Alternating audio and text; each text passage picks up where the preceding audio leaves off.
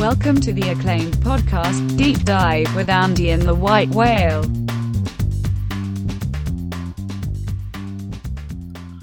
Welcome to the Deep Dive Monday. Another week of preseason prep in the books. We head towards week 2 of NFL preseason action. We break down 2 more divisions this week, and we have a fascinating interview on tap for later in the week.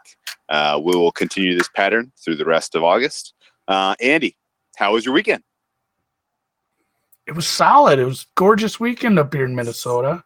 Yes. And you know what? There was even more football. I haven't even looked at the schedule for this preseason yet, or this week. Who knows? Maybe we'll have like 9 Wednesday games and a couple Friday, Saturday again. It is. I haven't been betting a lot of preseason because I'm barely paying attention to when the games are held. But no, that'll be fun. Hopefully, we have some more games. Another nice weekend. Less injuries. Jesus. Less injuries, more trades. I want to see less of one and more of the other. I think we've been generally spared from the real catastrophic injuries to this point, which is nice. Lots of little nickel. Yeah, we haven't had a nasty ACL yet. Yeah, no, we haven't. Which is strange because usually it's early in camp that you have those. So thankfully, hopefully I'm going to knock on wood here that we've avoided any serious ACLs. But here we go into preseason week 2. Any general thoughts or takeaways from preseason week 1? How much did you watch? Some, not as much as I should have. And maybe I think I spared myself from it because it's more fun watching Twitter during these games than anything. Just overreaction season. Who was it? Oh, the Vegas Refund. We were talking. He said he got to work Monday. He's on the East Coast. So there's some Giant fans that were planning the parade route. I mean, and I said it's got to be the same in like a bunch. There's some cities that they're not going to be getting too excited like Cincinnati or Miami, some of the lower end teams, but any team with a chip chair and a chance that had a decent week 1 performance from any of their players, everybody's overreacting. Everyone's overexcited. I think that's the biggest takeaway. Like, Daniel Jones had a good drive like that. That was exciting, but maybe chill out a little. What was it? The Tannehill Mariota thing, like that got overexcited right away. It's week 1. Week 1, the starters aren't playing much. We're seeing starters. There's that imbalance where you'll see starters on one side of the ball against maybe the 2s or even 3s, depending on what team's doing what. So you're seeing some weird stuff that performances are getting overblown. Well, right in that we're vein, just gonna chill out. We're just gonna chill. Everybody just chill. Well, right in that vein, your Vikings went up against Teddy Bridgewater for an extended stretch. He was out there for the Saints in the Big Easy, and they came away with a double W. You're not excited about your Vikes now? I was excited about the offense. I mean, the offense looked like they had some sort of a semblance of a plan. It didn't seem like that was the case a lot of times last year. I think that was a super big problem was not only the offensive play calling, but some of the play sequencing and just the use of the skill position players. So, and granted, a lot of it was against the lower defenses that the Saints had to throw out there. And it was the backups on the offense too. But I'd say that if you're a Vikings fan, that probably was a little bit hopeful that the offense didn't completely shit because there were some teams that didn't score last week. There were a couple. The Lions, most notably, the Jaguars were on the road. At least the Lions at home got booed against the Pats. I'll say this though, in general, I thought that overall the quarterback play was pretty impressive, especially from the second and third string quarterbacks who we usually see just utterly stink out the joint. I mean, like the totals are in the 30s in preseason for a reason. The quarterbacks suck. But we had a lot of pretty high-scoring games and pretty competent quarterback play from the backups, which is pretty exciting. And just the young quarterbacks in general, I think there's a lot to be hopeful from an entertainment standpoint as we head into this season and kind of look forward to the future of the NFL. I will also say I have my notes, and it's a weird quirk here. You bring up the young quarterbacks, like in a weird quirk, we will probably be looking at a division that might have 3 second-year quarterbacks starting. Yeah, Which that's I don't know when's the last exactly time that's happened. boy, I'm gonna say it's been 10 years at least. But yeah, let's get into this. AFC East, the Patriots and a bunch of nobodies, except this year. Maybe a fighting chance from a couple of these teams. At least you got some Jets folks out there thinking playoffs are something that they could fight for this year. Bills fans, I know, have some reasons to be pretty optimistic heading into this season. Some absolute blue chips on the defensive side of the ball out there. So yeah, this is going to be an interesting one to break down.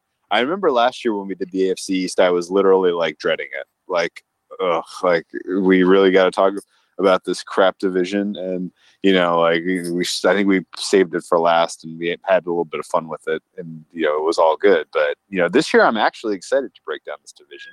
I think there's probably some value. And, we talked about last week the AFC South, where pretty much everybody's being dumped on, Colts aside. Everybody's been bet to the under. And you look at the AFC East, and pretty much everyone bet to the over, with the exception of the Dolphins. So it's an interesting kind of dichotomy there. In that there is some optimism in this division. I don't know, I guess, should we give the Patriots some shine first, as they are the defending Super Bowl champions? I mean, who could forget that amazing Super Bowl that the Patriots just won? That was so deserved and so incredible and so impressive. What is your, and then they turn around and back it up with just an absolute ass kicking of the Lions. It's pretty amazing, really. What are some of your thoughts on the Patriots as we head into 2019, 2020? I mean, they shut them down. It was a boring, awful Super Bowl. I went to the local bar with some friends to watch this one, and it sucked. It was the most boring. And it's because we play a lot of the boards. We're in a lot of those square boards. And some of them pay on score changes.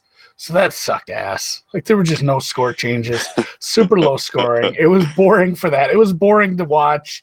I guess if you're a Patriots fan, it was a lot of fun to watch just shut down a really good team with decent offense. Yeah. But it sucked. It sucked bad. And you know what? I tried my best to look for some things that we could fade the just any negatives. And I guess the defensive coordinator situation could be a negative, and losing a few players could be negative, but we try to do this every year. They lose players, new guys step in. It's too smart of an organization when the division is going to be down again.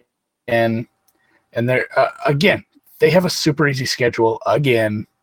Their division is going to contain one team that's probably tanking and a couple of teams that are still in the rebuild.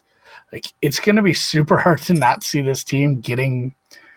I mean, what's the floor? If there's no catastrophic injuries, the floor is what, a 3 seed? Yeah. 4 seed, maybe. Yeah, they win this division. So, and I just don't see.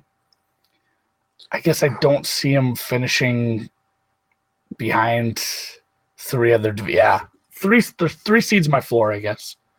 And and that's Gronk retires. You lose Trent Brown. What was it? Who they lose to? Jamie Collins. Yeah. So they got Jamie Collins back. Who am I thinking? Yeah, Trey Flowers. Trey Flowers. Trey Flowers. That's what I'm thinking. Yeah, you lose some decent pieces, but other pieces step in. They do this every year. I don't want to get too deep into this, because it would be me just reading pages and pages. But if you do get the Football Outsiders Almanac, that's a super worthwhile section to read. I know you can't read that whole thing because it's huge, but they go over the Patriots way, the acquiring and deploying of their draft capital, the reclamation projects, drafting and developing offensive linemen, resource allocation. You read this and it's wow, everyone else is just really stupid at roster development and roster construction. It's a really interesting part. I wouldn't, if you don't have the Football Outsiders Almanac, you should probably get it just to read that part, because it just kind of puts it all together, the mystery of why this team's been so good so long. Yeah, I think those are all. Disagree with anything? Points. No, those are all super relevant points.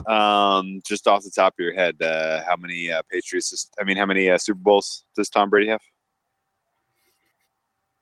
I think it's 6 now. 6. Do you know how many times the Patriots have been to the Super Bowl in the Tom Brady era? Who are we at? 8? 9. They are 6-3. 2 losses to the Giants. 1 loss to the Eagles. Who was the other loss? If the Patriots made the Super Bowl this year, I just blocked that one out. If the Patriots make the Super Bowl this year, how many years in a row is that going to be? They will be AFC champions. That'll be 3. That'll be 4 if they go this year. Yes, they 4. will. The Eagles thing never happened. I'm doing this to you on purpose because I'm in the same boat. Like, you forget like how ridiculous the dominance has been of now. Like, currently we are in the midst of this just absolutely incredible part 2 of a dynasty, which is crazy. If they make the Super Bowl this year, if they win the AFC, they will tie the Bills for 4 straight Super Bowl appearances, which is wild. And it's felt kind of quiet, right? Like, their win last year against the Rams, like, yeah, they were favorites, but not by a lot. Their loss against the Eagles, kind of, people were ready to say that's the end of the dynasty. They're done now, move on to the next team. And, lo and behold, they easily got the 2 seed. They got the 2 seed while losing a game at the buzzer to the Dolphins with the Gronk missed tackle. Like, they still got a bye. They still got a home game against the Chargers, which they won in style. Sentiment of retirement. Yeah, Gronk's retirement is a big story. Yeah, sentiment to retirement. But yeah, I mean, it's kind of nuts when you step back and you actually look at the numbers. It looks impossible. Like, the Patriots have won the AFC East every single year Tom Brady has been healthy, with the exception of his second year as a starter. Like, that's absolutely it's like seemingly impossible. Like, it's so freaking hard to win your division. Even that Matt Castle year, they won 11 games. They won 11 games, but they got tie breaks by the Wildcat Dolphins that year. It's absolutely crazy that this is how it goes down year after year.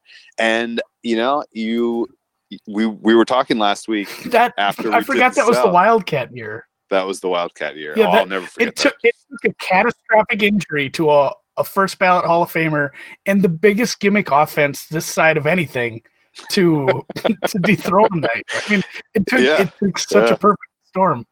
Yeah, that was a fun year. Yeah, and I mean, we year in, year out, they're the Super Bowl perennial favorites. Year in, year out, they're expected to win double-digit wins, and they do. They are the highest win total on the board this year with 11. And you brought it up already. You look at their schedule, and it makes perfect sense why. They have a top 5 quarterback, currently top 5 quarterback in the NFL in Tom Brady. They have by far the best head coach and coaching staff in the league, and it's not even close. So there's barely a comparison. And while they don't necessarily have the ability to do a great job of evaluating and drafting talent through the draft process, they do a great job of getting a bunch of chances, trading back and getting a whole slew of picks, letting free agents go and getting compensatory draft picks. So they have more than your average crack at drafting. And, they can develop guys like Julian Edelman, who was this 7th round quarterback that they picked up, who's their wide receiver 1 heading into this year. Hall of Famer. You think, no, Edelman's not a Hall of Famer. Stop. So that was the joke. That was the joke from the Super Bowl. Yeah. Oh yeah, that's right.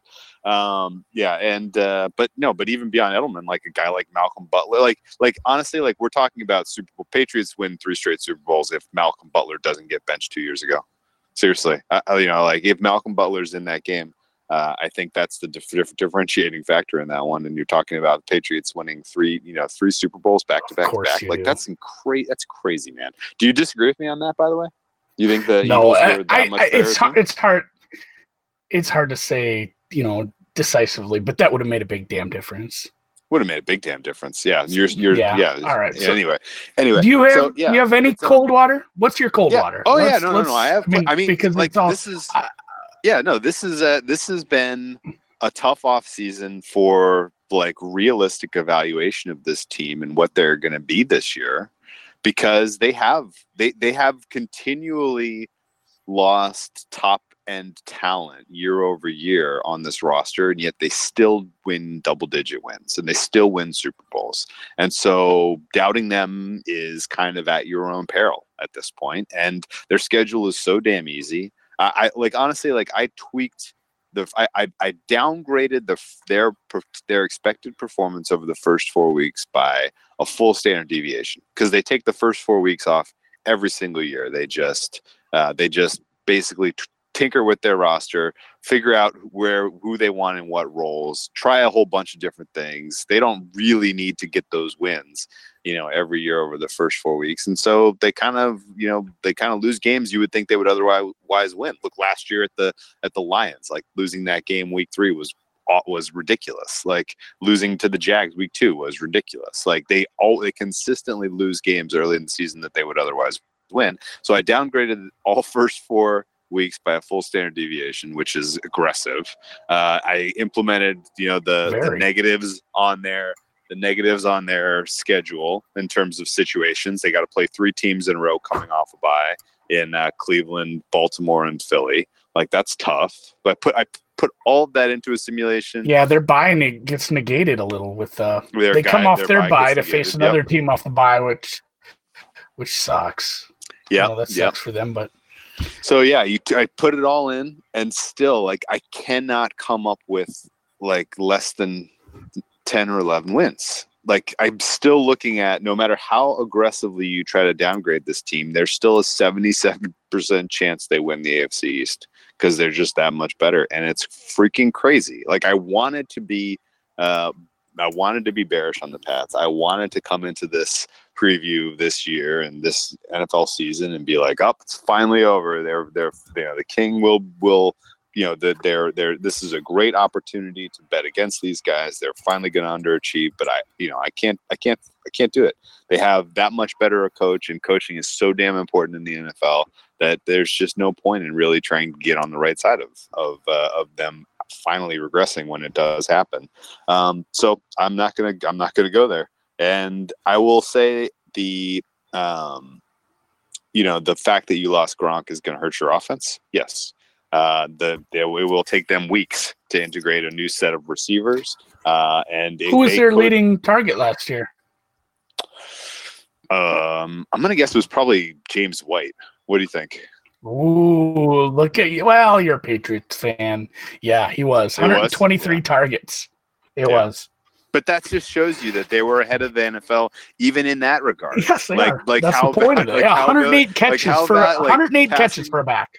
Yeah, passing to your running back is an extremely important part of today's NFL, and they were ahead of that. So yeah, I mean, it's not shocking. And my favorite of the Patriots offense offseason stories, and I forget who told us this. It was one of our great interviews of one of the advantage players we talked to this offseason, who was basically like, "Oh yeah, what the Patriots were, why they're so good to bet on in second halves is, the first half, they're not just throwing their guys out there and telling them to do their jobs. They're literally like, you try this, this, and this, and see if the refs call it. And if they don't, in the second half, we're doubling down on that."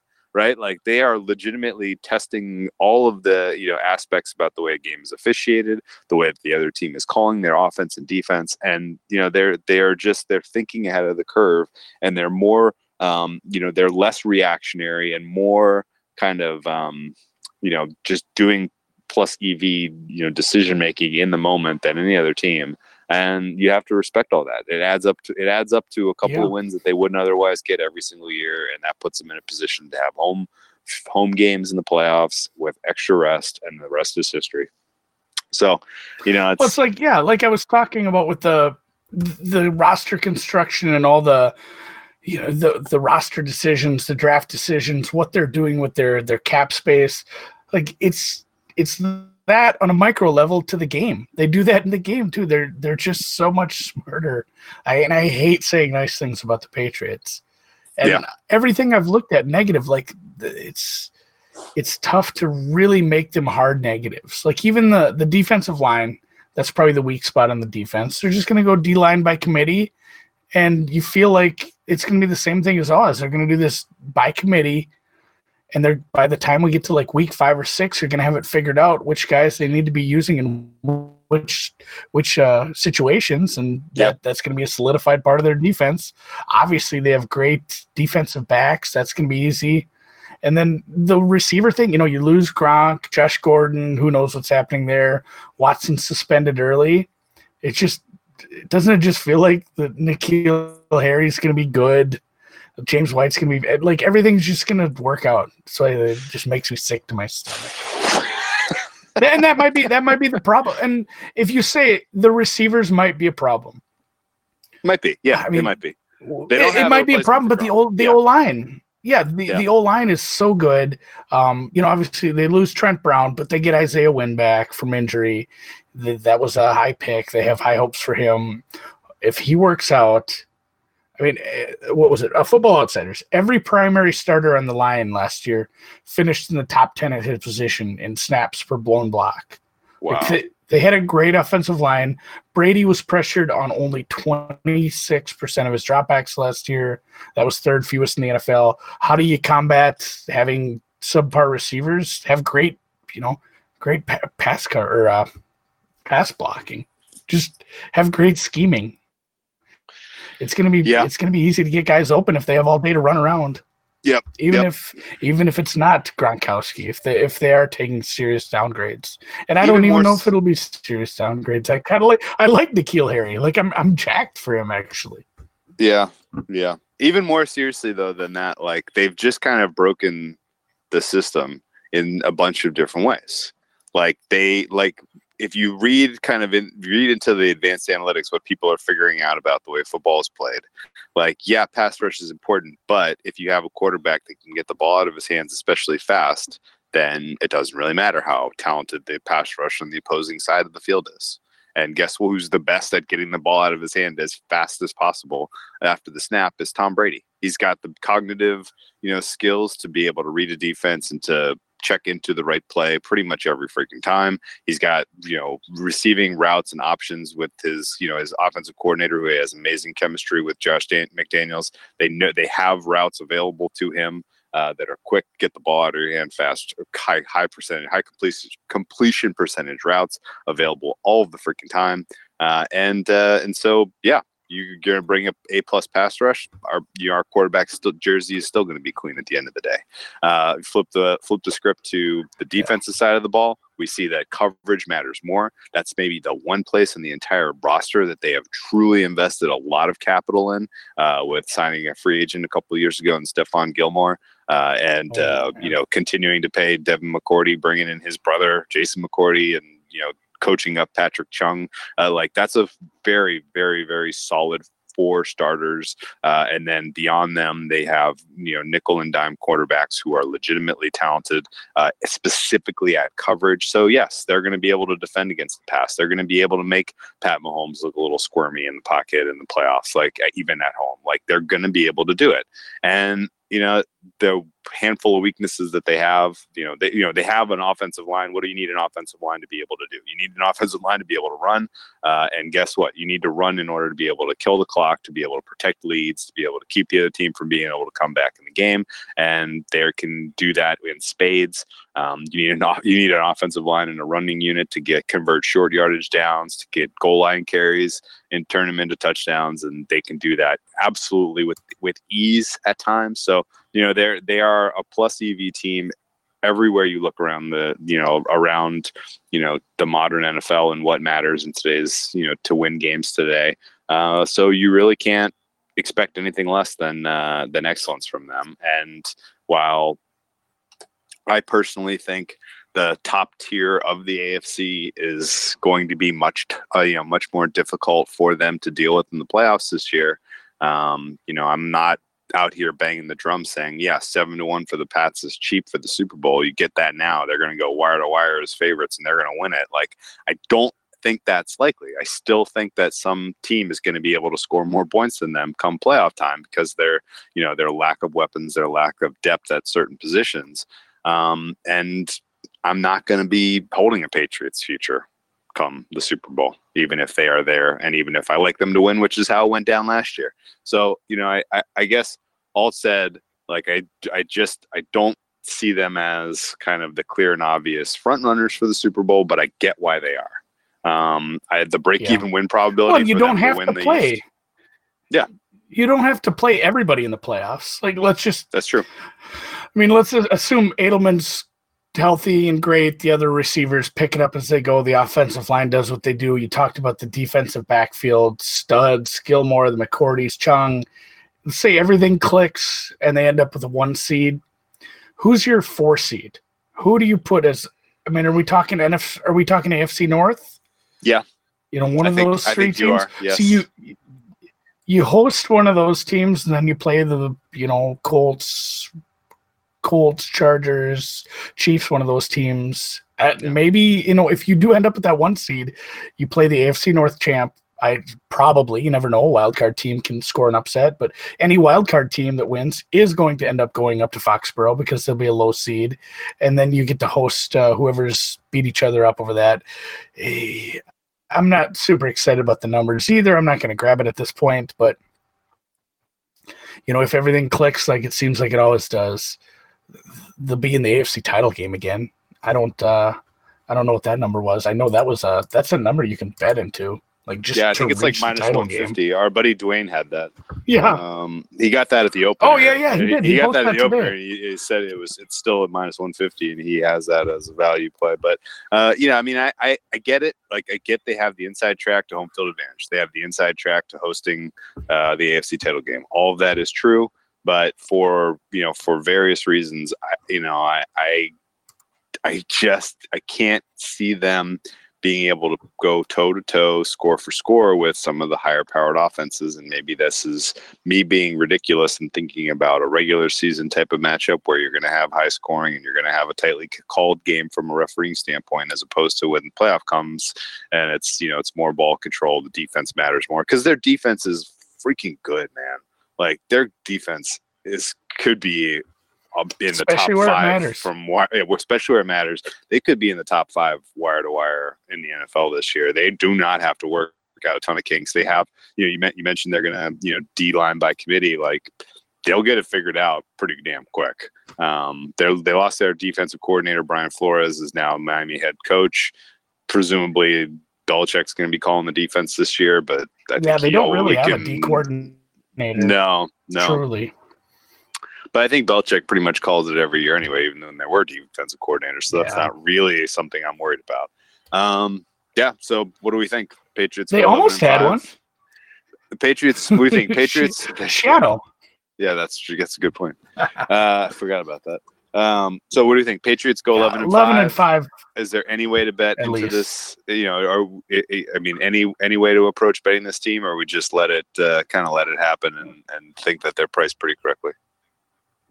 I'm going to let it slide, and then if they do their thing where everybody doubts them early and the number gets any bigger, tons of factors. You have to see what's happening across the entire league to make some decisions like this. But I might look at getting in bed with the Patriots, maybe week 3, week 4, depending how that first stretch of the season goes. Well, let's talk about that first stretch of the season. I just pulled up the schedule again. They go Miami and the Heat. Maybe they do their thing where they play really shitty in Miami like they tend to do. And it is super early in the season when it is going to be warm down there. At Buffalo, Pittsburgh, there's some almost gimmies in there too, though. And at Washington, and then home versus the Giants. Those aren't slated to be very good teams. Yeah. So yeah, I feel like they don't have the maybe I'm wrong. Maybe they don't have that early season stretch where I'm too worried. I mean, if they lose, let's say they drop early to Pittsburgh, they lose at Buffalo, then I could definitely be talked into getting into bed with them. It's a weird schedule, man. The tough stretch. Yeah, the tough stretch is in the middle, and that's not super conducive to jumping in. Maybe it will be, and we don't know. We gotta let it play out. I guess closing on them, I had a really weird one. I'll tell you, I got a weird stat for them. Yeah, go ahead. And maybe this is just. I want you to say if this is correlation or causation, or if this is the product of them being so smart in every aspect, or just a weird stat. But it was the Football Outsiders and the DVOA number for them. 23rd straight season with above average special teams numbers. Like, that's just a super long time. Jesus. Like a really, really long time to not have a bad special teams. Just above average special teams for 23 straight years. Those are those little things. Like having a shitty kicker, losing you, it's a 16-game sample. If you have a kicker lose you one game and maybe cost you I mean, you can have kickers lose you 2-3 games. Usually those guys get cut, but if you have problems on special teams, like you don't need to be the best special teams team in the the entire league, but if you're constantly year over year losing a game or two due to a kicker or special teams gaffes, you're not going to be in the top echelon like that. And I think that's just it's kind of a goofy little stat, but it just speaks to they do everything right. I mean, that goes back beyond the Belichick regime. That's like Belichick, Pete Carroll, and that's way Bill back in Parcells. Yeah, that's crazy, man. Okay, 23 years. I mean, we got listeners who aren't even that old. Yeah, so I think if I had to look at their schedule, if you're telling me if everything we've talked about holds true, and the Patriots do have a fast track, do have the inside track to get a home playoff game, it's stupid not to have a ticket on them to win the AFC, at least, if not the Super Bowl. When would be the time to buy? Because the beginning, usually it's the go-to plan is let them suck for 4 weeks and then buy the Patriots, right? Like that's typically how it goes. But they are playing some teams that they should absolutely, they're playing three AFC East teams. And actually, like if they suck, if they lose 2 of those 3 AFC East games, maybe we do have a conversation going here, because it doesn't necessarily get easier for them. Their middle of their schedule is tough. At the Jets, Cleveland, at Baltimore, where Cleveland and Baltimore both coming off their byes. Before, when they come out of their bye, they play at Philly, and who's coming off their bye. So they do have that kind of rocky road in the middle there. But we're kind of expecting the kind of the good Patriots to show up at that time. And them to kind of exceed expectations over that window. Are we thinking here, like, wait until after they play at Philly and just see if they've kind of got everything figured out? Or is it going to be too late? Yeah. And it's so hard to say, because you just don't, like, where's Kansas City at that point? Where's the Chargers? Where's Indy? Like, there's so many other factors you have to figure out at that point. But I think it's definitely either grab them now or look at a spot in the middle of the season, like after Philly there, see where they're at. Because after that, I mean, I'm down on Dallas. I'm down on Houston. They played Dallas, Houston, Cincinnati, Buffalo, Miami. I mean, obviously there's four there as well, but four of their last 5 games, lower end teams. Solid wins. Yeah, 4 of their last 5, maybe 5 of their last 5. They get KC in Foxborough. Let's remember this and see what the numbers are when we get after that Philly game, or even after the bye. Let's kind of revisit it. But yeah, I'm passing on backing higher end teams. It's a tough proposition, even though it's been good to do with the Patriots.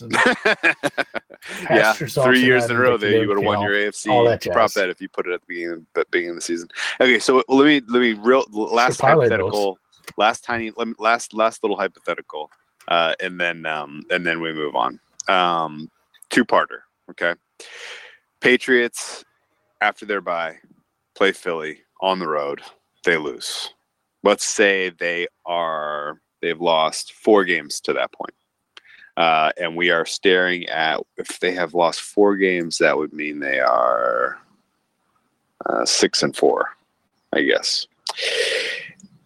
Is that right? Yeah, they'd be 6-4. Yeah. what if the Chiefs, if the Colts, if someone we don't even know, if the Browns, if the Steelers, if the Chargers, if one of these teams or two of these teams are just way out ahead of the pack, 9-1, 8-2, right? And the Patriots are sitting there at 6-4. Do we feel less confident in the Patriots getting to the AFC title game if they're the 3 or 4 seed and they're going to have to go at Kansas City and do it again? Go at Colts and again. do it again. It might depend too. What if it's it could get into a weird situation. What if like KC and the Chargers are like 8-2? They can't both win it. One of those is the 5. One is the 5 seed. It is going to be a weird dynamic with Kansas City and the Chargers both projected to be high end teams. They can't all win the division, so there's going to be a really good 5 seed. I think in the AFC, it's going to be a fun. It's going to be a fun playoffs. I'm already. Yeah. We're not even into the season. I'm already looking. No. You're right. You're right. That would make me bite on it because. There might be a really good 6 seed. There might be a really good 6 seed. It's very possible. Yeah, but I think there will be. I guess the question is if the Patriots are on track for the 3 seed, even if they sweep the last 5 games or something like that. Like, are we talking about a team that realistically could go win in the wild card round in the Lucas Oil Stadium and then win 2 road games?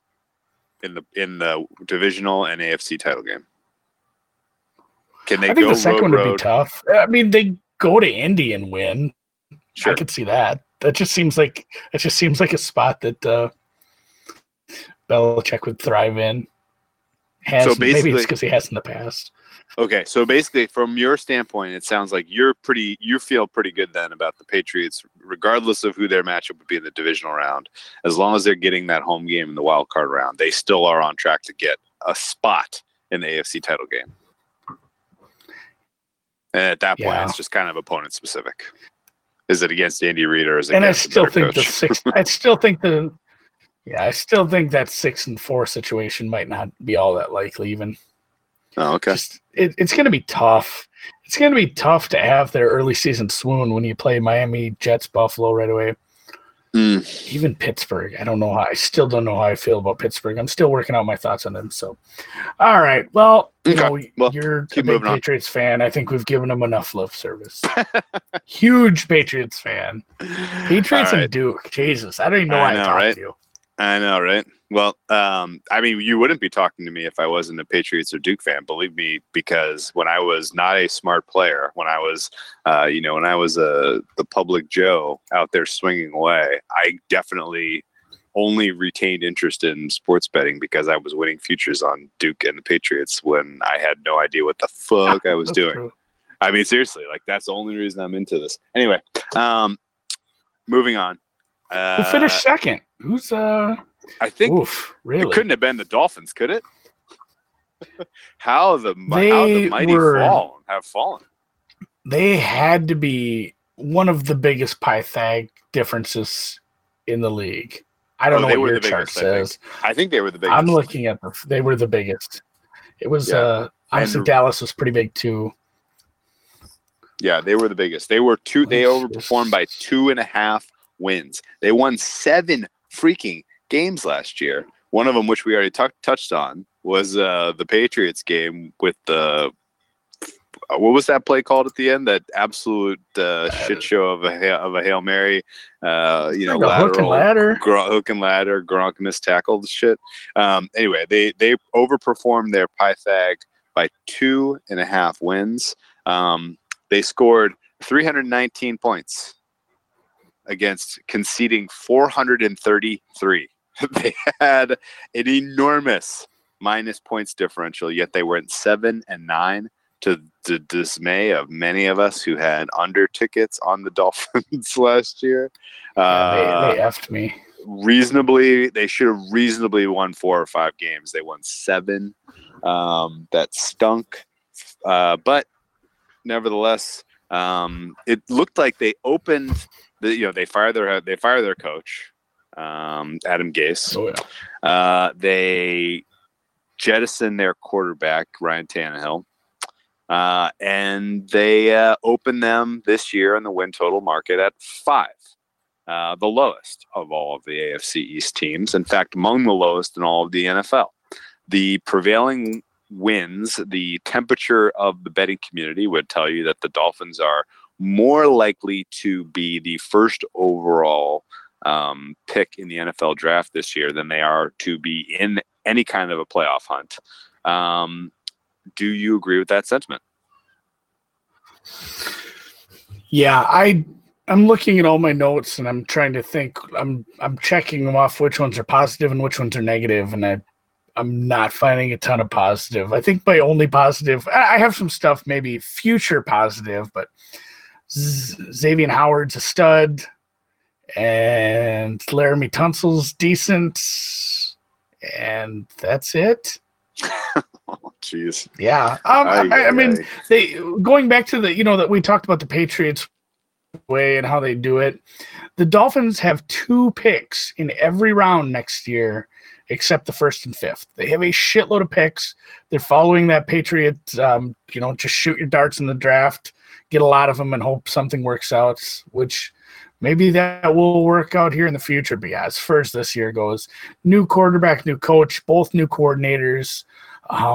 Rosen probably getting put in a bad situation, but I mean, would you be surprised if they didn't start Rosen? I mean, what would be the reasoning to not start Rosen and just see what you have going into the next draft? I mean, at this point, he's played a bunch of games. It'd be silly. I think it'd be silly. I don't know if truly they, I don't know if they truly want to tank.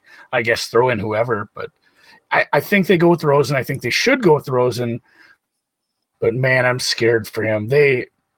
Besides tons, like the offensive line is trash, and then they I mean, it might be worse. They're going to spend the league low on offensive linemen. They're only spending $15 million on their whole offensive line. In fact, their offense will be the lowest paid offense in the league. Oh, Rosen, this will be his fourth play caller in just over 14 months. Wow. He's had a rough career. Well, here's a fun one. Miami's quarterbacks combined for a negative 60% DVOA against the blitz. The only team that was worse than that, the Cardinals, and they took their quarterback. Oh, Jesus. Oh my God. Just like, I mean, I got more. I won't even read. I don't want to be too negative, but like, just this is the ball might not bounce their way this year. Hopefully, because I'll probably be fading at least their offense if that gives away anything for later. Who is the worst offense? This is everything's lining up. Everything's lining up for this to be a pretty bad offense. And then, honestly, where was it? Oh, here, from Warren Sharp. First 6 games of the season are above average pass defenses from 2008 to 3 top 10 2018 pass defenses. But then when we do get to the second half, the passing schedule will lighten up. And maybe if they do start, the Magic Man, maybe that's the reasoning. They're looking at some of the scheduling and saying, let's not just throw Rosen out there to the Wolves. Maybe have him start in the second half of the season when the defenses aren't going to be quite as tough. Either way, who knows what's going to go on down there. Either way, they are going to face the second hardest schedule of defenses, including the NFL's most difficult defense against the pass. Like it is just a really shitty perfect storm. Lost Cameron Wake, lost Robert Quinn. The linebackers, we talked about this in a previous one. You need coverage linebackers in this NFL. They have the opposite of that. Oh, geez. Yeah. I mean, there's not a lot of sunshine down there. I mean, it is very sunny in Miami. But as far as something to be positive about, so I was just super negative. Do you have anything positive if you're Miami? No, I don't. Maybe the fact the positive part is all the draft picks, and I don't know, like if Rosen truly can be worked into a starter, maybe it is better to tank this year than next year. Maybe you're going to tank 2 years in a row, but this isn't a quarter. I don't know. It's probably not a big quarterback draft outside of a couple guys. So it'd be weird. It'd be weird if two years in a row, a team with Rosen got the first pick and took another quarterback. God, he'd have to get he'd have a freaking complex by then. Jesus. Yeah. So I don't really have a good feeling about Rosen as a quarterback in the NFL. I don't think you can blame all of what happened in Arizona on him. By no means am I saying Arizona's offense was like historically bad last year because of him. But it was very, very bad. They were very poor offensively. The coaching staff did him no favors. They ejected him in the middle of that game against the Bears, and they were basically like, go lead a game-winning drive, first ever snaps. Like that was like a historic show defense against a historic defense. Go get him, buddy. Like that was wild. You got this. That was so fucked that they did that to him. I felt really bad for him. Oh, that was weird. So, and then from that point, they didn't use David Johnson effectively. They didn't have a very solid wide receiving core around him. So, yes, you can point to a lot of things about Arizona overall and say that was why they were problematic offensively. All that said, the stuff that he put on tape as far as his personal play as a quarterback was not good. And even in the first preseason game we've seen with the Dolphins, where he was given extended playing time, like he's kind of got a noodle arm. Yeah, like he kind of doesn't really have, he doesn't have the Patrick Mahomes kind of, zip on his passes. And granted, nobody besides Patrick Mahomes really has that zip. But, if you were just to say, okay, arm strength and ability to throw the ball down the field, he's pretty clearly in the bottom 5 of potential starting quarterbacks in the NFL this season. So, that's problematic. If you're not surrounded by elite talent, if you're not in a plus EV system, if you're not Jared Goff in Sean McVay's system with all of the best, offensive players in the league around you, like you're going to look pretty bad.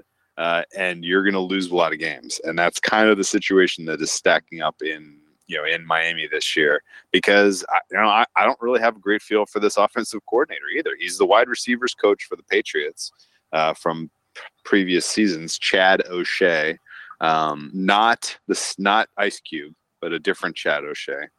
And I got to tell you, man, I don't dig on that one. I mean, I know that he's from a Patriots system. I know that Brian Flores is a Patriots guy through and through. Maybe these guys will be the first Patriots assistants to leave Foxborough and find success in the NFL. But I kind of need to see it to believe it at this point, to be honest with you. I don't necessarily expect these guys to just totally surprise us, shock the world, and pull wins out of their ass here, especially with this roster. The weaknesses are huge weaknesses. Yeah. Go ahead. Yeah, I don't. Again, like they did that last year. You're not gonna have that much. Oh, right. Again, reverse right. Yes. And just back-to-back years, you're not doing it. Right.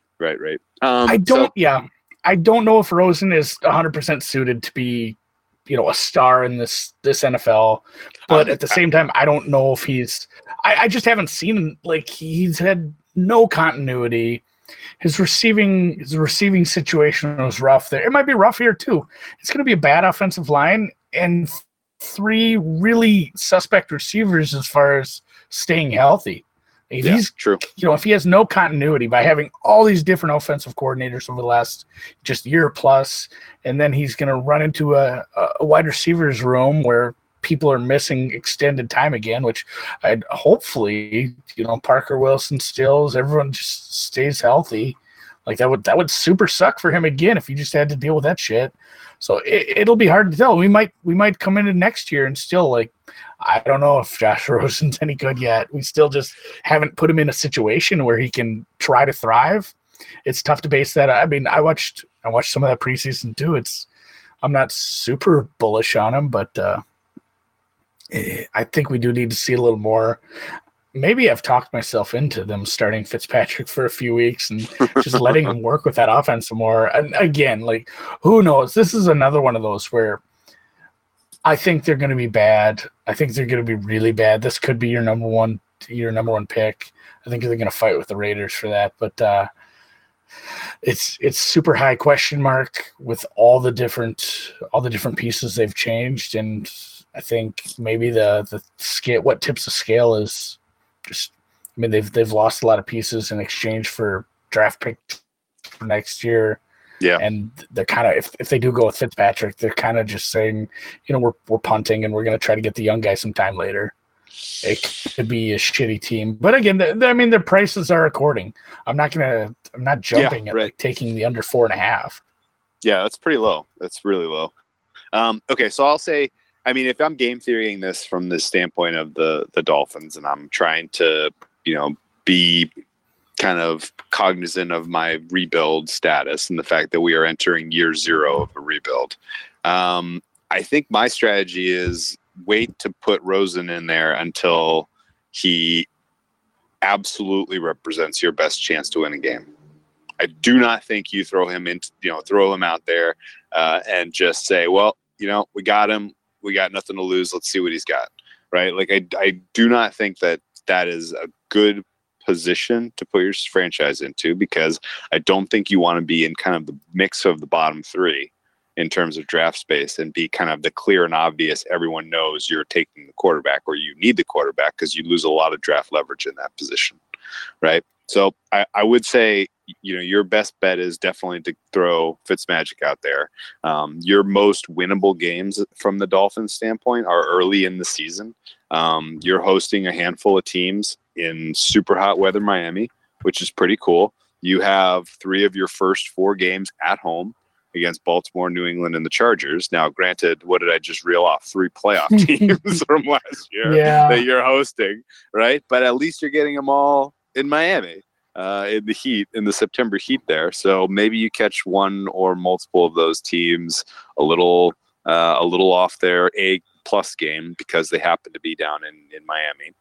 We know that Patriots, for whatever reason, play like absolute dog shit when they're down at Hard Rock Stadium. So, that's potentially a week to, shock the world kind of game. Again, same with Baltimore. Like Baltimore is rolling out a new offense. Like they might look a little rocky week 1. Like as cold and as lousy as I feel about the chances of the Miami Dolphins for this campaign, if they're 2-0 after 2 weeks, and everyone's like, "Oh, people wrote off the Dolphins. They beat 2 playoff teams." Like, yeah, that kind of shit happens every year. That kind of stuff happens. It would not shock me at all for them to go 2-0 and then 0-14 over the next 14 games. Like their schedule down the stretch is utterly ridiculously difficult. They have 4 road games in their last 6. All 4 road games in their last 6 are in cold weather, windy situations. They go back to back in the Meadowlands in December. Awful place to play, especially if you're a warm weather team. They got to play. They got home games versus Philly and Cincinnati in that stretch too. And I mean, realistically, whoever wins that week 16 game against Cincinnati probably loses out on their opportunity at the first overall pick. So, if this thing is sideways halfway through the season, if they have a extended losing stretch through the middle here, which I think is very imminently possible, I think they're losing out down the stretch as well, and positioning themselves for the first overall pick. So, everything adds up. Spoiler on the rest of the division. Spoiler alert! Like, I'm trending a little upwards. I'm not saying like beat the Patriots for the division crown, but if what we think will come through, and the Bills and the Jets are a little better than they were, and Miami's a little worse, I mean, they could theoretically go 0-6 in the division. I'm just spun through the lines, the look ads. They're favored in 3 games. They're all home games, and they're all by 1 or 1.5. And I mean, they're against very bad teams.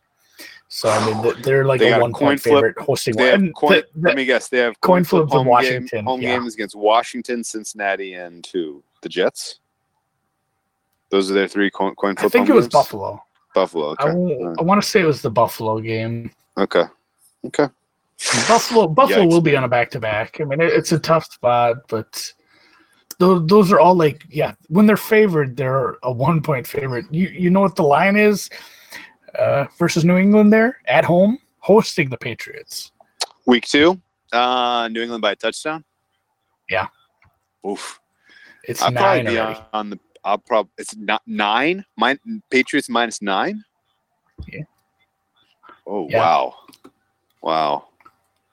God, I'm gonna. You wait for the Patriots Dolphins, to score, and then you take the Dolphins like plus 14.5 right away. Yeah, absolutely. Dolphins live every time. It's happening Every time. So. Every time. God, it's gonna be so gross. Although I don't even know if they can come back against the Patriots because they can't score themselves. Like that's going to be a defensive bloodbath. Okay, well, man, Ooh, yeah, let's talk about that. If you bet the under 4.5 on the Dolphins and they happen to beat Baltimore and New England and they happen to beat Washington week 6 and they're sitting at 3-2. Now you're talking crazy talk. I think you still have I think you still are likely to get that under, honestly, because after that Washington game, it's bedlam. It's absolute bedlam. They are hosed the rest of the way until that week 16 game against Cincinnati, which is a coin flip. So yeah, I think the Dolphins are your prototypical 4-12, 3-13, fighting for the first overall pick. But they're going to be good to bet unders in game by game betting. I got to tell you, they can cover. Xavier Howard, legitimately good. They do have decent coverage. Yeah. Xavier Howard is going to wipe a wide receiver 1 off of the field every single game he plays. And it's going to be tough to pass on this secondary in general. I think they have pretty talented 4 back there for their secondary grouping here. Better than the Jets secondary, who we're going to get to later on in this podcast. But yeah, I think you're looking at a relatively frisky defense, and wouldn't be surprised at all if I'm betting unders if they're in the 45 to 48 ballpark against teams that are having have kind of lopsided passing attack, especially important wide receiver 1s in their passing attack. That'll be good spots to fade to come in under the total. You want to move down the list to the Buffalo Bills? Same. I like that. I can't remember who somebody said that in the research. Same thing. Just I'm not 100% sure what's going to happen with this, but they said they're going to move Minkah Fitzpatrick around quite a bit. Yeah, he's good. If he picks it up a second year, Xavier Howard, they could have a good coverage team, and they could be an under team where they're losing 21-3. Yeah, because the offense may be atrocious. So yeah, let's move down to the next team in the standings. The 6-10 from last year, Buffalo Bills, circling the wagons around Josh Allen this year. And as much as I hate this team, and I shouldn't say hate because there's probably good ones, but they have kind of a weird Twitter following.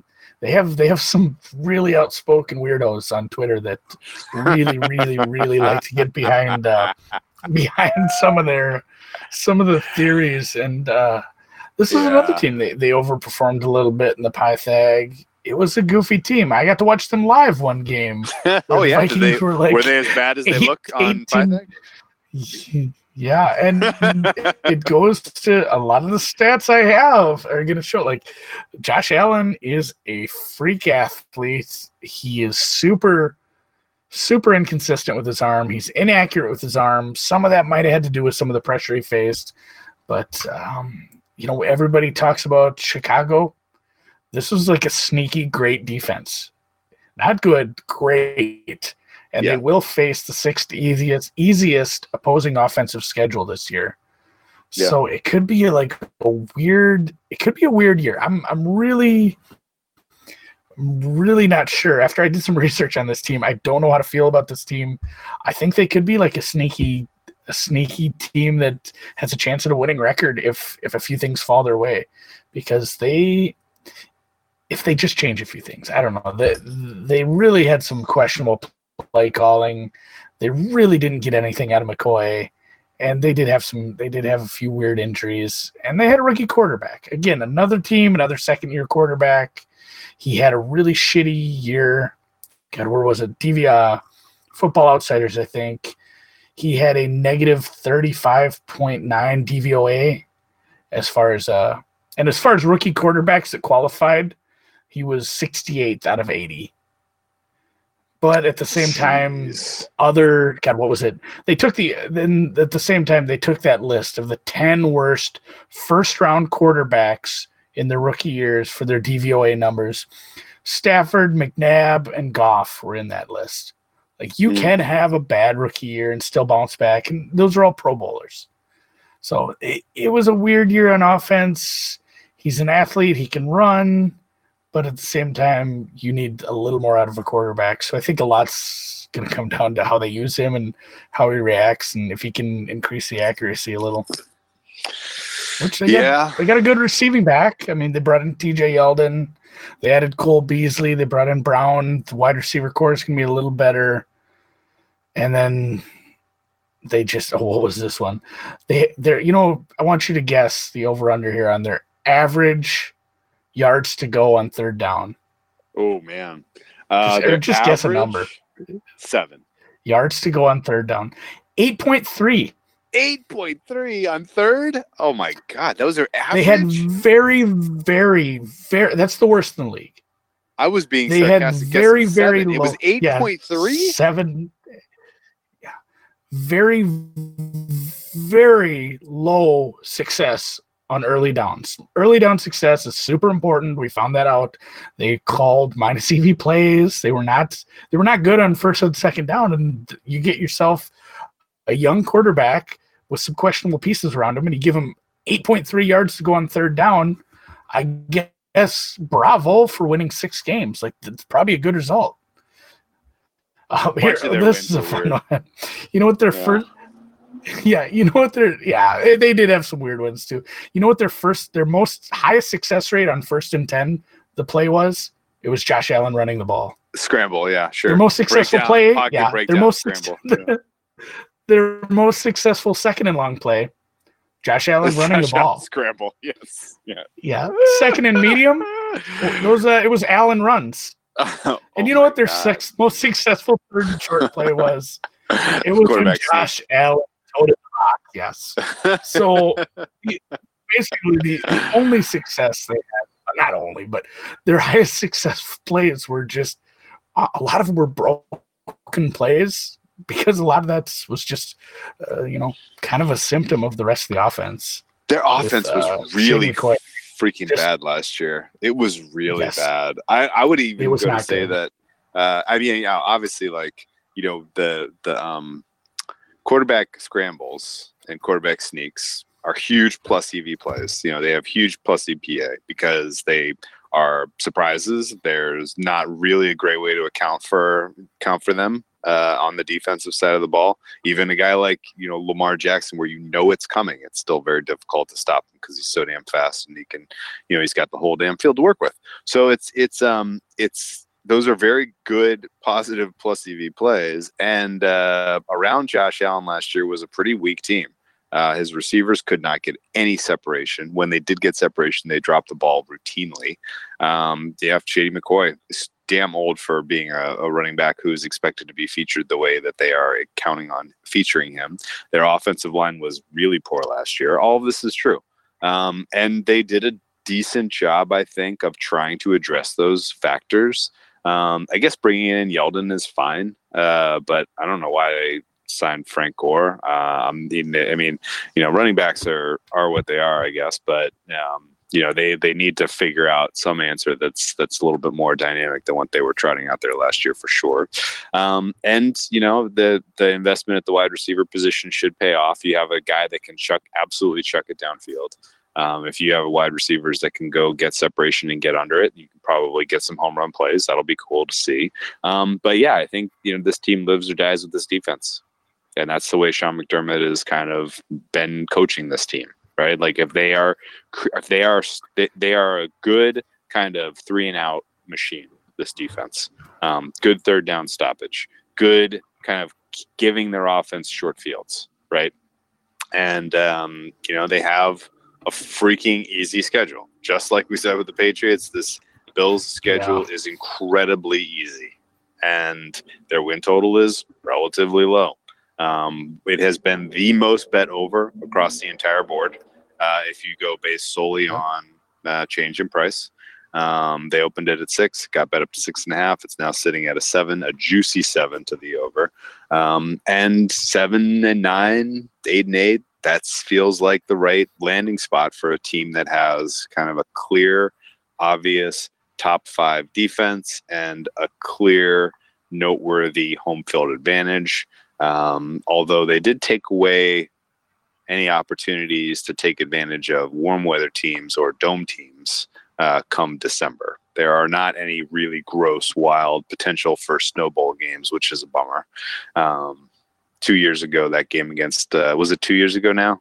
The Jacoby Brissett and the Colts outdoors in the snow against Shady McCoy, who scored the game. Vinatieri with the knuckleball kick. The knuckleball kick, that was so cool. That was a fun game. Yeah, like you're not going to get a dome team. We talked about that we talked about that a little in the scenario, or the scheduling podcast there.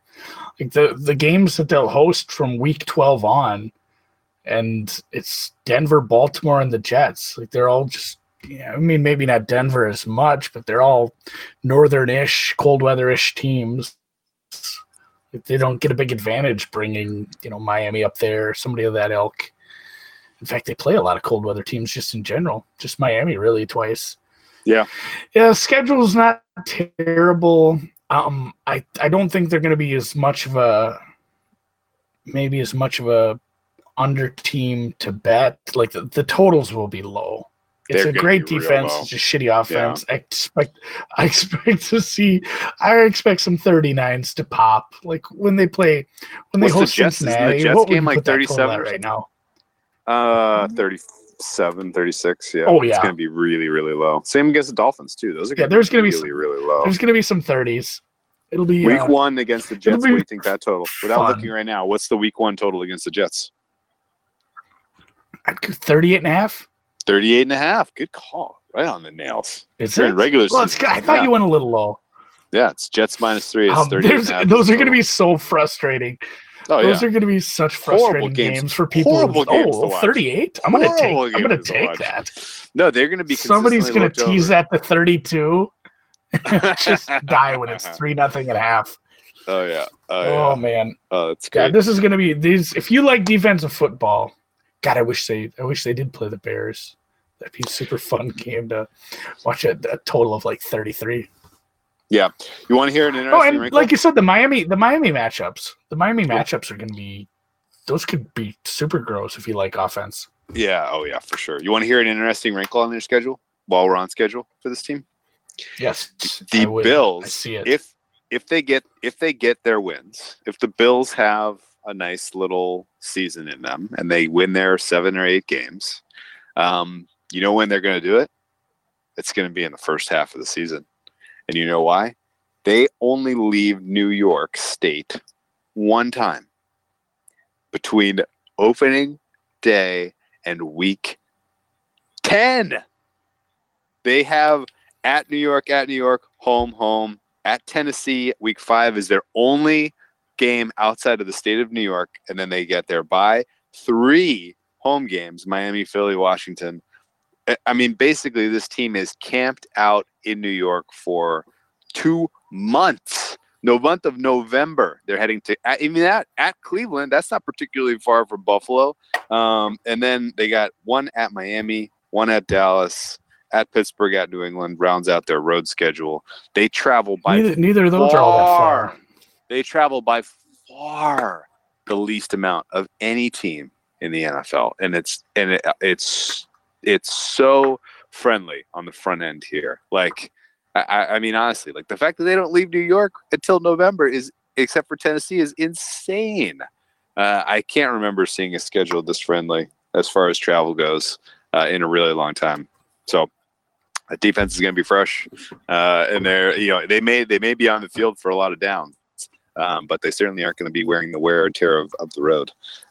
So factor that in for sure. Let's talk about real quick Jets or Bills here, because you ask 100 people who finishes second in the AFC East. You ask 100 handicappers who follow closely the NFL. You could probably get 50-50 here between Jets and Bills. People, the 50% that weight defense more heavily are going to say Bills. The 50% that weight quarterback more heavily are going to say Jets.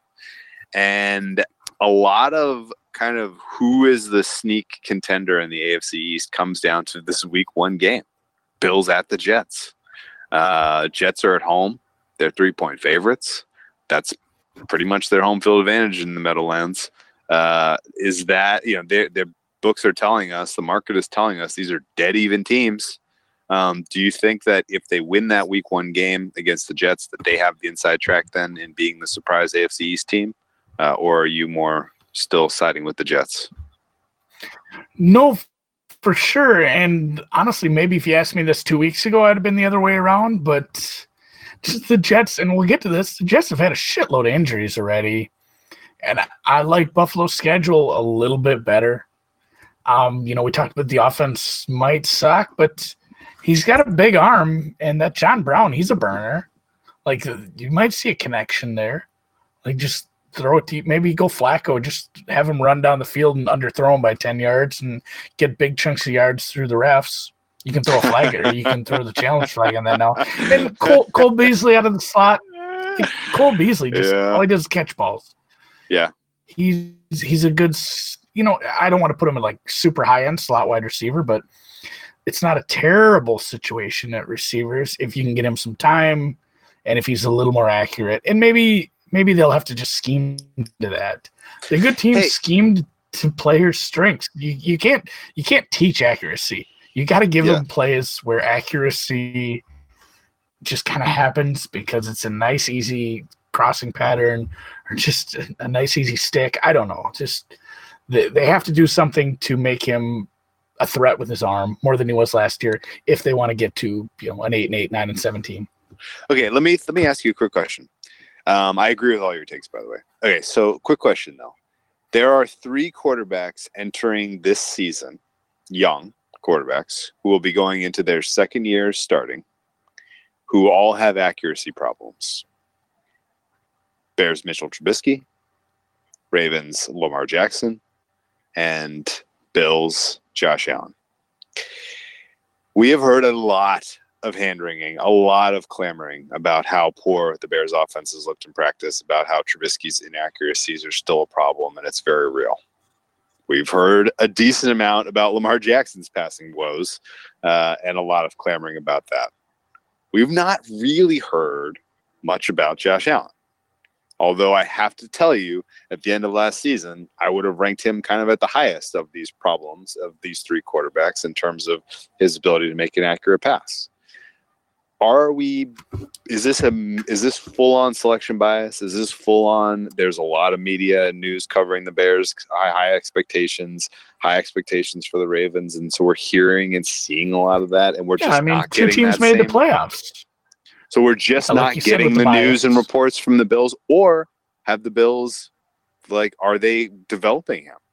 Could he surprise us and be like a competent quarterback from a regular down passing situation this year?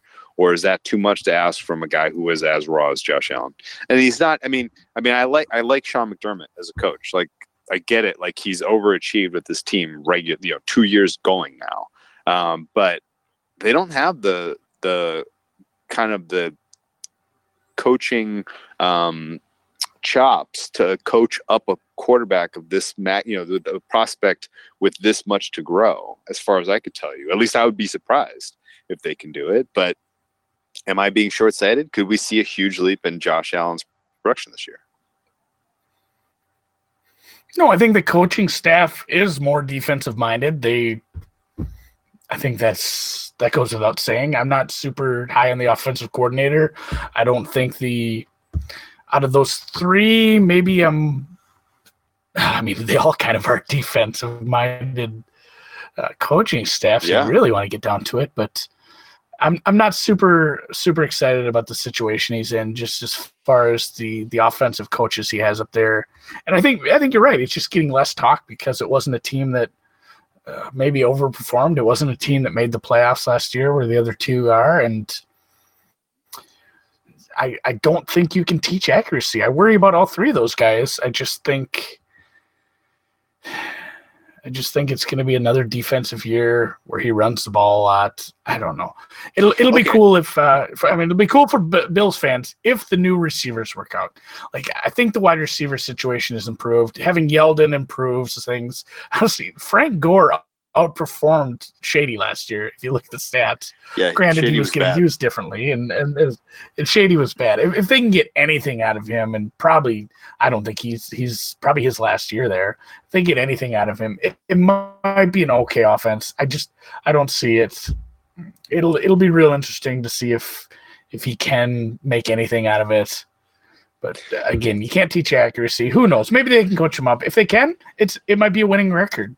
Because this defense is for real, and we have not even mentioned who they drafted, which goes to show again they put even more. Team. They put even more draft capital into their defense. I thought they lucked into it. Like, I did too. That was a super nice pick. There were spots. There were spots in the season where they were talking about him first overall. I mean, during the college season. Yeah, I was surprised he didn't go. Getting at Oliver, obviously, and. That's another one where I'll be watching, especially in the preseason, seeing how they're going to use him, because it's not the AAC. You can't start him at nose like they were. So I guess they said he'll probably be a 3 technique guy. I don't care how you use him.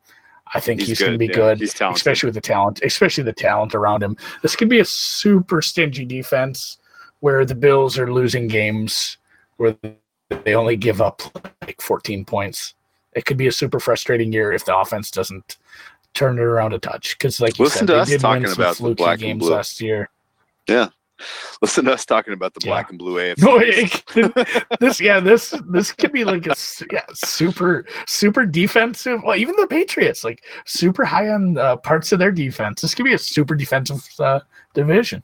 Yeah, Tre'Davious White, we haven't mentioned him. He's an outstanding young piece in the coverage scheme for the Bills. I think young linebacker from last year. But yeah, I mean, I don't think we're focusing on the wrong things here. Like, yeah, you want to be bullish and glowing about the Bills. Like, yeah, talk about their defense, sure. But a lot of it does boil down to what happens with Josh Allen.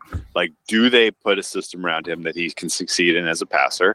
And if he's not succeeding as a passer, do they let him use his athleticism, right? Like, I mean, if we watch this Jets game week 1 and they are legitimately putting emphasis on not having him scramble as much or trying to force him to, make reads and make accurate passes, and it's not working, then, that's red flag city, right? Like if they have to kind of let him be him and let him gain yards on the ground. And it's absolutely hysterical that, Lamar Jackson and Josh Allen deserve to be in the same conversation as far as their kind of strengths and weaknesses as quarterbacks, but here we are.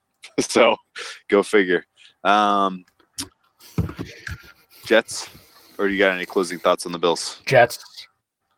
Did you make any Bills bets, by the way? Did you get on the over before it got steamed up? No, and I think at this point, like, I can see why. I think that number did open a little low. I can see why people piled on him. That defense is going to keep him in games. If they can get anything out of the offense, I mean, 6.5 was probably a low number. I don't see a team competing with the Patriots. Like, betting another team to win the AFC East is probably a sketchy play at this point. If you think the Jets or Bills are a sneaky team to slide into, the 10-win territory, you can get both of them at 3.5 to 1 to make the playoffs. Hey, let me ask you: if you really want to go, if you want to go hard, like, that's your alt over from alt overs, because the highest alt over I'm seeing for like Jets and Buffalo is 8.5. If you want to go hard, like they win 10 games, plus 300, plus 350 for those two teams to make the playoffs might not be a bad way to go. Or just maybe even some props. You can bet some Allen props over 3150 for yardage, 17.5 for touchdowns. His rushing yards are 665. I mean, if you think it's more of the same, that might cash. Yeah. Okay, let me ask you a hypothetical. If you could go back in time to when they opened the win totals market, and let's say that you had like serious juice and you could walk up to the counter and be like, I want 67% more than my normal limit. And I want to bet the Bills, and I want to bet the Bills over 6, right? Like if you're that big of a deal, do you do it, knowing now that it's at 6, it's at 7, and it's juiced to minus 130? Like if you could go back in time, I asked that in a silly way, but if you could go back in time, would you take Bills over 6? Well, knowing what I know now, yeah. I mean, we have a huge bunch of CLV on that. God, did he play all the games last year? He had like 630 yards rushing last year. He didn't start. How many did he miss? He didn't start the first 3. God, I don't think he started until close to when. Did he? Oh no, he might have actually. No, maybe he I'm only wrong, started 11 games. No, he started 11 games. He played in 12. He missed because of injury, and he had. Well, didn't they just start the season with someone else? What am I forgetting about this year? No, they shipped Tyrod Taylor, and they started him in week 1, and they got their brains beaten by the Ravens. Yeah, he had some injuries for sure then, because he started 11, played 12. He only had 320 attempts for 2,000 yards, but he ran for a lot of yardage in 11 starts. They might have started. They might have started 631 games, 631 yards and 8 touchdowns. They started the first 2 games with Nathan Peterman, maybe, and then they brought in Josh Allen, and then Josh Allen got hurt, and they had 2 games started by Derek Anderson, and then Josh Allen finished the season. Oh man, I forgot about that. That sounds about right. Okay, so if you could go, try to erase Peterman from my mind too. If you could go back in time, you'd bet over 6 or over 6.5 with a better juice. Okay. Yeah, even just without the move, like in hindsight, just doing the research, like God, this team might have the juice if we can get the offense doing almost anything. So it's a last one, an easy schedule. It's amazing. All right, the Jets, Jets. I have been on a roller coaster of emotion with this Jets team. I cannot tell you what is going on with the way I perceive them. It may just be that there's a shitload of media coverage. It may be that I just don't have a good read at all on this team. And so I'm all over the map. But over the offseason, when things were going to hell and they were firing their general manager after the draft and Adam Gase was making googly eyes at the camera, all of those things, I was like, this team, this franchise is so fucked. Like, they are not on the right track. Fade. Awful. We get closer and closer to the regular, the preseason starting. Camp reports coming out. You get all these, all this footage of Darnold, and you get a read on what this offense is doing. And, Gase is taking control of this team, and Gase is running, saying the right things about, his approach. And they bring in a couple of nice pieces to put around him, and guys like Crowder and, I guess guys like Bell. I mean, obviously we don't think of paying a running back as a plus EV move for a franchise standpoint, but he's there nonetheless. Now you got to use him, and you can, and he's got the talent, so why not? But they have kind of all of the markings of an offense on the come up, and they're even doing things on the move in the in the preseason, bringing in Ryan Khalil out of retirement to bolster their offensive line at center. Like, they're doing lots of these things. Yeah, what a get. What a get. Yeah, right. So as we kind of get closer and closer to the preseason starting, I'm drinking the green Kool-Aid. I'm like, wow, man, this Jets team being slept on. Then Darnold's got the goods. He's got, I'm reading all these reports. He's got chemistry with these guys. He's got Crowder out there now. Crowder's a nasty piece out of the slot. They got who's the guy that wanted to do terrible things to the police officer? Robbie Anderson. They got Robbie Anderson. Anderson. He's a good deep threat. Like they have a legitimate like receiving threats all over the place, including Le'Veon Bell out of the backfield. Like this team's gonna be damn frisky, and then they get bit by the injury bug like crazy, and now I'm cooling off again. God. So now I'm standing under a cold shower after I was like walking up to the brink, getting ready to talk myself into the Jets are going to win the AFC East, and now I'm just like, I don't know. I was close too. Now I just like hope it's not, it's not all for lost, because they've just gotten, too many minus signs on there, too many important pieces on the IR. Like what's your read? You've been on the same kind of roller coaster journey here, like buying into the Jets. I have to. Yeah. Especially when I did start some of the research, because it's one of those things where I feel like sometimes I'm just, regurgitating media narratives or things I thought I saw. But Sure. The last 4 games, when coming back from the foot injury, he was better. There's stats to show it. And not only that, just like Darnold, he has the tools. It's just, it wasn't a good team. They faced the 3rd toughest opposing defenses last year as far as a whole. They had a ton of injuries at a few spots. And, not only that, but Darnold had the foot injury. What was the one? It's from Warren Sharp. 76% of Darnold's pass attempts came while trailing. When you're behind and you're throwing a ton, I mean, the defense, they have an inherent edge immediately, just knowing you're throwing all the time because you're behind. You're behind by multiple scores. When he was behind, he had like a 54 for a passer rating. When he was throwing while ahead, he had 113 for a passer rating. I'm guessing most quarterback splits are like that, but that's a huge chasm in there. And all that has me excited. But then, like you said, and the Ryan Khalil thing. I mean, what a get! You don't get Mitch Morris. I think he went to the Bills. Good get for the Bills. I think solidified the center. But then they get Ryan Khalil out of nowhere. But then Tremaine Johnson gets hurt. The starting left guard, I can't say his name, Kalichi Osmula, pectoral strain. This defensive lineman, Henry Anderson, concussion. Brian Winters, week to week with a shoulder injury. Leonard Williams, he's working his way back from a hip injury. They had an undrafted rookie that was getting getting some snaps with the ones. He had to leave practice with a hamstring injury. I mean, this is just that was all from one article. Like, that's just one thing I pulled today. I don't even know if I covered everything. That is a shitload of injuries right away. They're turning into the East Coast Chargers. That could be rough. And then I guess my only other thing, as far as super negatives, Greg Williams. Yeah, I still don't think he's good. If he can't pay bounties, I'm not sure he's a good coach. He does some minus EV things. The only thing I really love from him is that he likes to blitz. He's aggressive. Defensive backs. Yeah. I think that's a plus move. Yeah. He's super aggressive. Cleveland. He's got the wrong mix of aggressive. He's got the wrong sacks coming from the second level. Yeah. He's got the wrong mix of aggressiveness and conservatism, though, in my opinion. And I've never really liked Greg Williams' defenses. And our buddy Suma put out that tweet that got lit the world on fire about he's at it again. Putting the safety at the goal line when it's 3rd and 8 and they're on the 20. Like, what the hell are you doing, dude?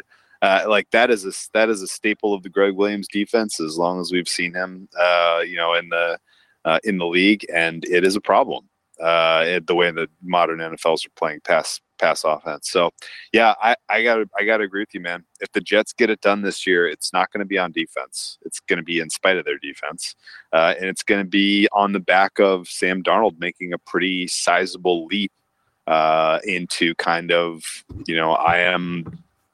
I should be considered a franchise cornerpiece quarterback in the league, and I think that's not impossible. Right? Like, what's your temperature on Sam Darnold? Like, after this dust settles, he plays 16 games this year. Are we kind of considering him in the top half of quarterbacks across the league? I mean, we very well could. Like I said, he had some really. Boy, I was excited week 1. He looked good week 1, but apparently, was that the Lions game where they knew the play calls? Yes, it's easy to look good if you know. I don't know if they knew it on both sides of the ball, but boy, they knew the offensive play calls, and they pick six Stafford like 3 times, didn't they? They definitely that was. Well, not only that, they were just. He was ahead. He was getting to play with the lead right away. He looked good. There were some rough patches in there. Apparently, the foot injury was worse than we thought at first. He ended up sitting out, and then he looked good in those last 4 games. If we can move forward with that, I think we'll be in good shape. I'm trying to be bullish on the Jets. Crowder, Anderson, Enunwa, and Le'Veon Bell, you could do a lot worse. And even with some injuries, I think the offensive line will be slightly improved. If you get a little more time and some decent pieces around him like that, we'll see. If he can play like he did in those last 4 games, yeah, I think top half of the league for quarterbacks. Yeah, I kind of feel that way too. I think Darnold is good. He's super young too, and he's got he checks all the boxes. And maybe the right thing to do is just to kind of look for the right opportunities to back the Jets when they have when they have a clear advantage in the passing game. Is that week 1 against the Bills? Do they beat the Bills week 1? Is Jets -3 the exact right line for that game?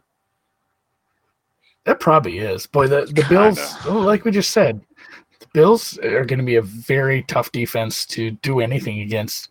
So that might be a tough way to start with some of these new people. And Le'Veon Bell not going to OTAs kind of bothers me too.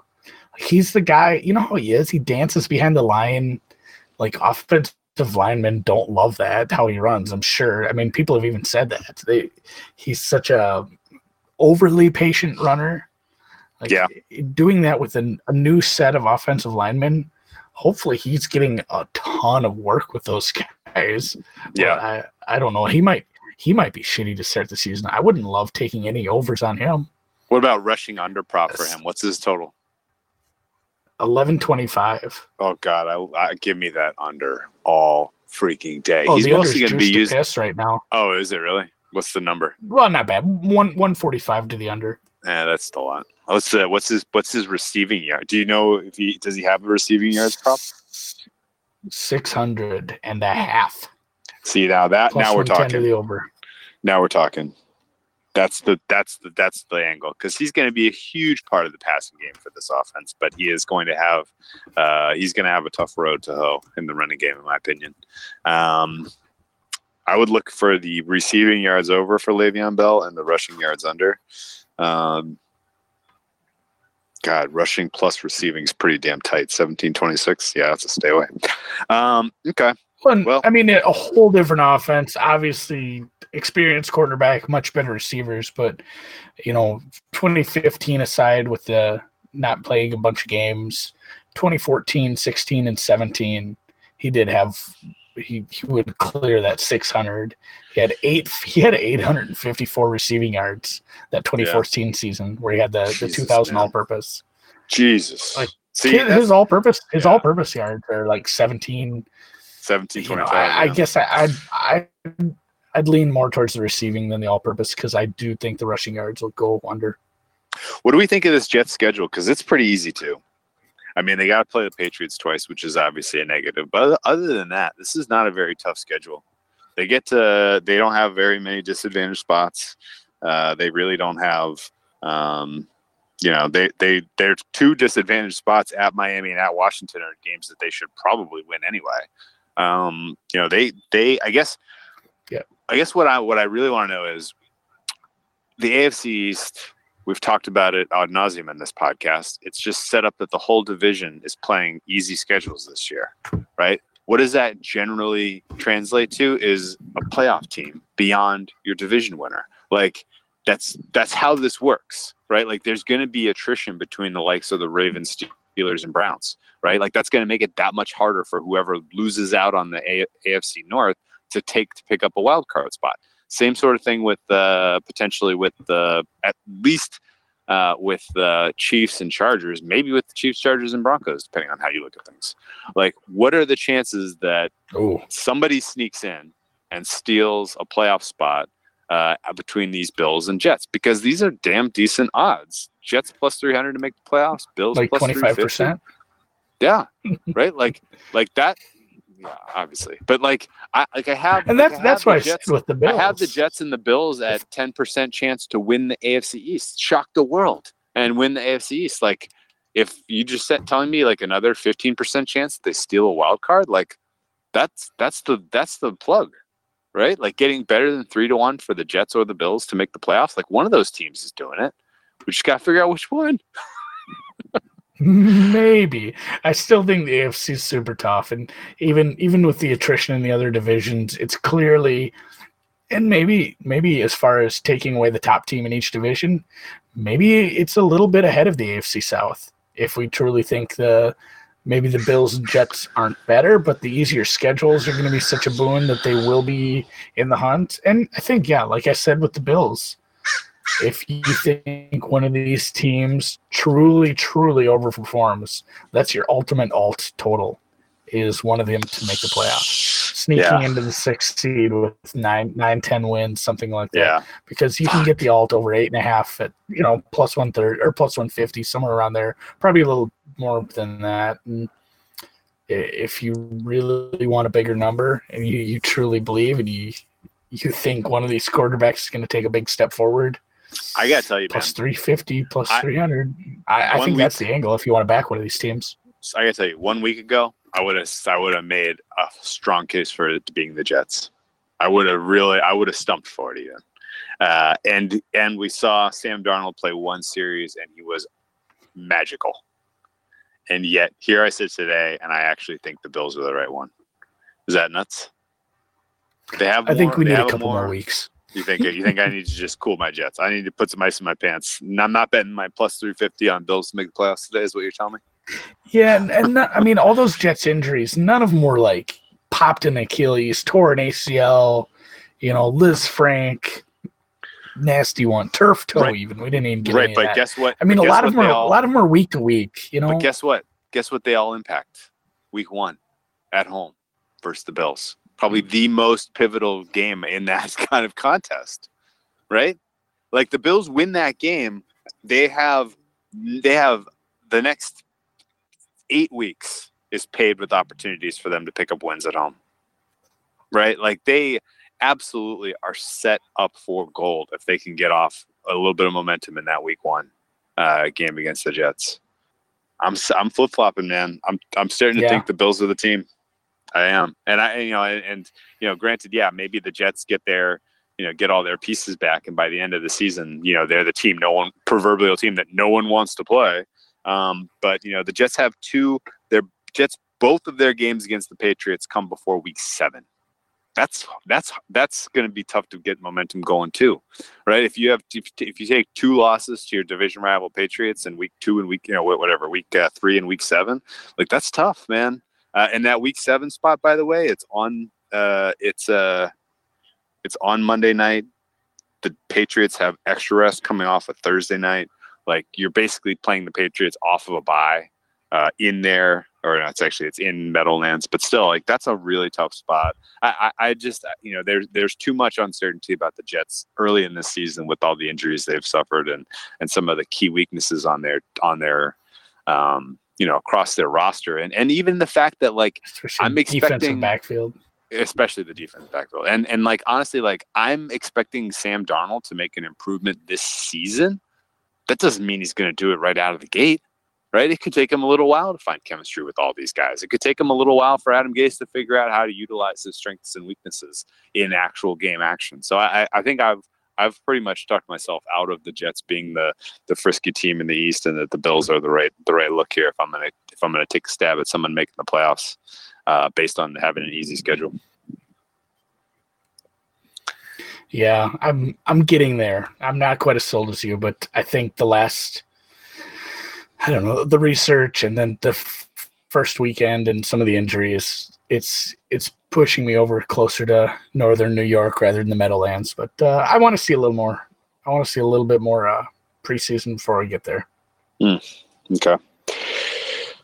Yeah, the only thing that scares me about the Bills is that they got Baltimore, Pittsburgh, and New England 3 in a row, week 14, 15, 16. That's not good. Oh, well. All right, man. Let's wrap this up. No, it could all be for naught. It could all be for naught, yeah. 2 7 and 9 teams, and all the good teams make playoffs anyway. Yeah, right. All right, man. Well, let's wrap this up. I'm not going to take any action on this. I don't think we really have any consensus on the AFC East. So, other than the Dolphins are going to finish 4th. But anything you want to kind of put a fine point on what we talked about tonight? Yeah, outside of that, I'm full agreement. Like the Dolphins to finish dead last, maybe in the league. Honestly, we should look at that. I'm sure there's a prop. Guaranteed it's minus EV at the number they'll give you. The two-way line on there being a team with no wins. Yes, I think we have some candidates this year. That'll be it's a bad bet. Don't take that, but it'll be interesting to see what the price is. I'm sure it's probably like 10 to 1 or something garbage like that. Don't bet that. Patriots get by in an easy schedule. I think we see a repeat of last year minus the overperforming. I think the Jets and Bills performed just how they should. Kind of end up in the middle of the pack. Maybe with one of them getting sneaky if they win a few games, they shouldn't, getting a sneaky look at an outside shot at a wild card. I like that. Good summary. All right, man, let's wrap it up. Good job. And we'll talk again on Wednesday when we break down another one that's going to be fantastically interesting and maybe the most difficult to handicap across the entirety of the NFL this year. I'll leave it at that, and we'll talk Wednesday. Sound good? Sounds great.